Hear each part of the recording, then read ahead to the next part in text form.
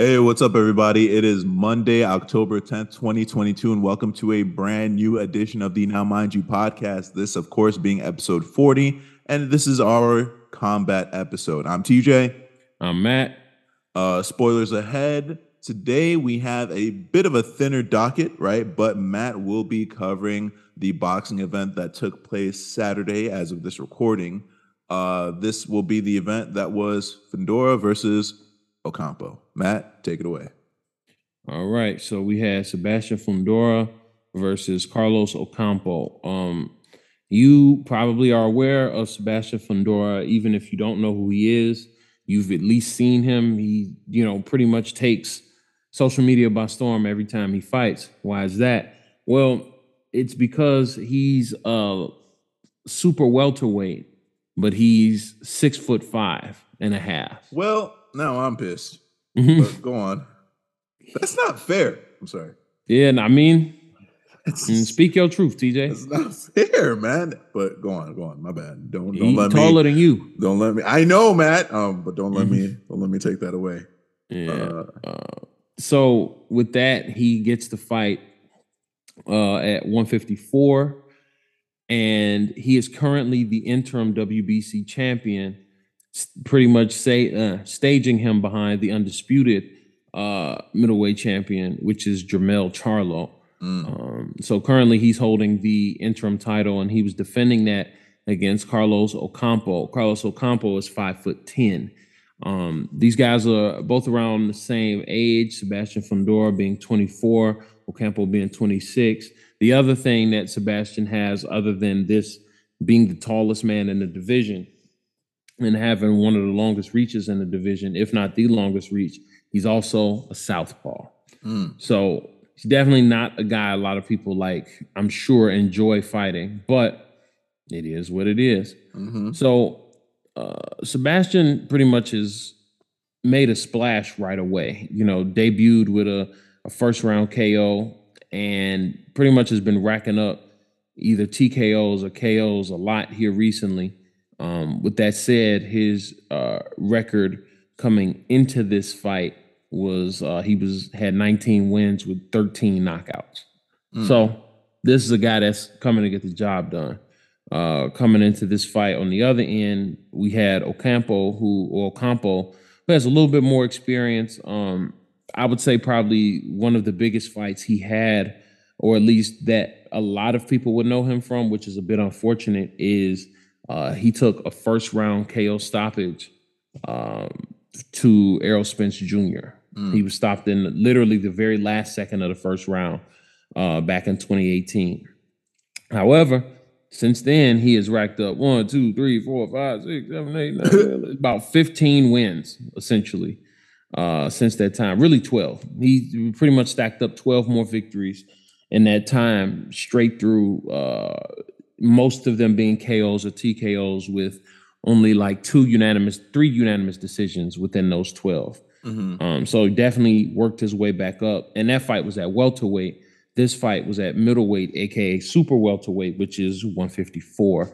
And this was essentially his second time to, pretty much try to grab a belt. Now, as far as this interim title business is concerned, this is because the current champion, Jermell Charlo, is the undisputed champion. He has every belt in the weight class. Because he has every belt in the weight class, he has mandatory challengers that he does have to face for the different belts for all the organizations that he holds titles for. Right. So currently, Sebastian Fundora, as opposed to, he's the WBC's champion in interim, and currently on the books, Jermell Charlo has to fight. He has another fight already, pretty much already set up with Zhu. It's a rematch with Tim Zhu's son. Well, actually, it's with Tim Zhu in early 2023. He's the mandatory challenger currently for the WBC title, or really just for the undisputed title. So after that fight, it's expected that he will possibly fight Sebastian Fundora, depending on timing and all that. Right. And Sebastian's trying to stay busy. Now, this fight was extremely entertaining, but it's a bit of a double-edged sword in the way that most people's memory of Ocampo was that first round stoppage. And for Sebastian Fundora to be believed to be this new, very dangerous guy that's coming on up and up and is on his way to fight some of the top guys, this fight really like kind of seriously hurt his stock within the boxing community. Just because it was a war. There's no other way to put it. He was dealing with a very aggressive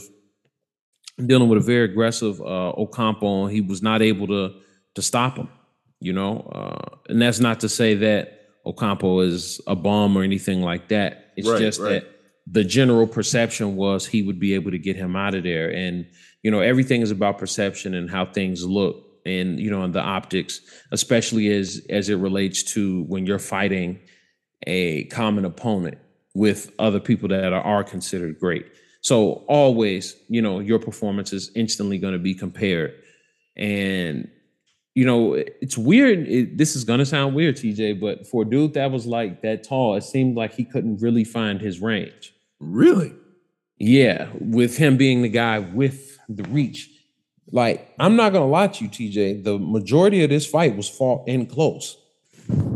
Huh. The majority of this 12 Ocampo rounds was just putting that pressure the whole time, basically? Like, just stayed in his face. To stay in the pocket? Yeah. Okay. He stayed in his face, kept pressing in, kept moving his head, trying to get to him. Don't get me wrong, he was getting that jab going, but right. He wasn't. The reach made it where he was able to counter him in a lot of times before he was able to get it all the way off. I'm saying Sebastian to Ocampo, but you know what I'm saying. He really was trying to keep him on the outside, and Ocampo just, he was trying to hit the body because, the guy's tall. He has a lot of torso. If I'm 5'10" and you 6'6", 6'5", really going to have to start trying to hit you the body to chop you down. And eventually Sebastian abandoned staying, trying to keep Ocampo on the outside and just was like, all right, let's just bang. And he was able to win the fight. He won a unanimous decision. There's no judge that didn't give it to him. So I'm not going to say he didn't have a bad performance, but the belief was that he should not have gone 12 rounds with Ocampo. Right. That fight should not have gone 12 rounds. I thought that he put in a good performance. It was a lot of really good back and forth action, a lot of uppercuts, a lot of hooks to the body, but it was just so odd. I mean, it's good to see that he has that skill set for sure. Mm-hmm. It's very fun to know that Sebastian possesses a skill set like that. So it answered the question, at least, of which is one of the main things you see with a lot of longer and taller boxers is, they're good when they can fight at the distance that's comfortable for them, but can they fight up close? I mean, shit, you would know pretty well, like TJ, like, the idea when you're dealing with a taller guy, a la you, is like, yep. Close the gap, close the distance, try to keep their hands in their chest. And that worked to varying levels of success for Ocampo, but as a general, just generally all the way through, it didn't get the job done, obviously, because, Sebastian won. So he has retained his WBC interim title. And, right now, pretty much what we're looking at now is what's going to be next. Mm-hmm. Who's going to be his next opponent? Will he sit out? One of his former opponents, Erickson Lubin, did call him out. Erickson Lubin was a guy that he fought a handful of years ago. Maybe I want to say about last year. Maybe 2 years ago. But the thing with that was he was the first guy to drop Sebastian. And I think after seeing how close this fight was, I mean, trust me, their fight was crazy as well, but he was able to stop Erickson Lubin. And Erickson Lubin called him out, basically saying he wanted to get that back. Yeah, this fight was in April. Jesus. Where does the time go? I thought that fight was so long ago. Yeah, that was back in April. It was yesterday, homie. Right. Exactly. But also going into that, if we're talking about just people that have a commonality, Erickson Lubin took a KO loss in the first round of Jamel Charlo. And this guy pushed Sebastian for the most part to his limit in their 12-round contest, but he was stopped after 9 rounds. So, and then also you got to consider that Errol Spence is like, he's with the Charlo twins like a lot. Like, they all kind of train together and stuff like that. So, but it's just, it's always very interesting seeing how those things play out and seeing what all is going on. So to see him have to fight like that for 12 rounds was, for some people, pretty jarring. I really was entertained by it. I thought it was cool. But, that was just my opinion. We also were initially going to cover the Conor Benn versus Chris Eubank event. However, that fight and that event in total was canceled after Conor Benn popped dirty on a drug test. So after a failed VADA drug test, the fight ultimately was canceled.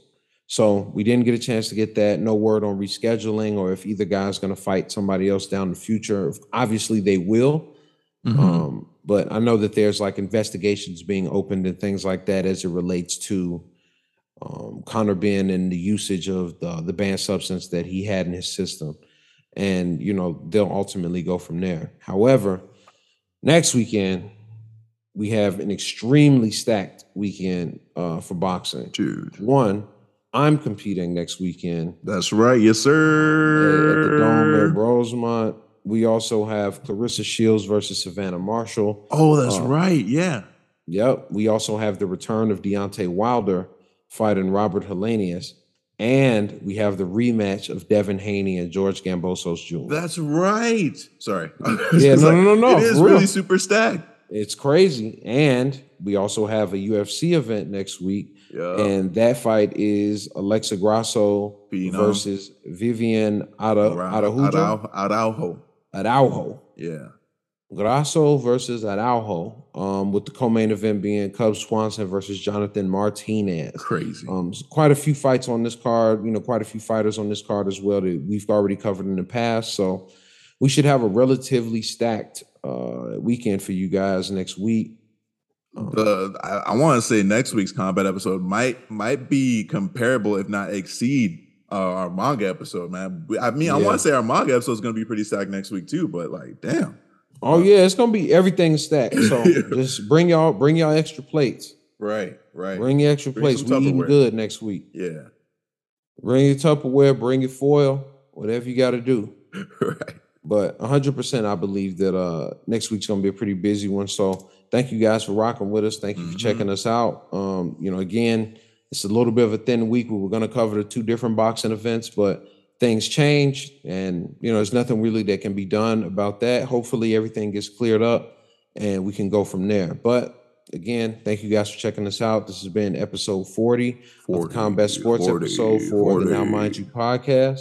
You can follow me on social media at MATTHAMBRIC, wherever you like to get your social media. That's at Matt Hambrick. TJ, where can they find you? At Tuss4 Skate, that's TUSS4_SKATE on Instagram.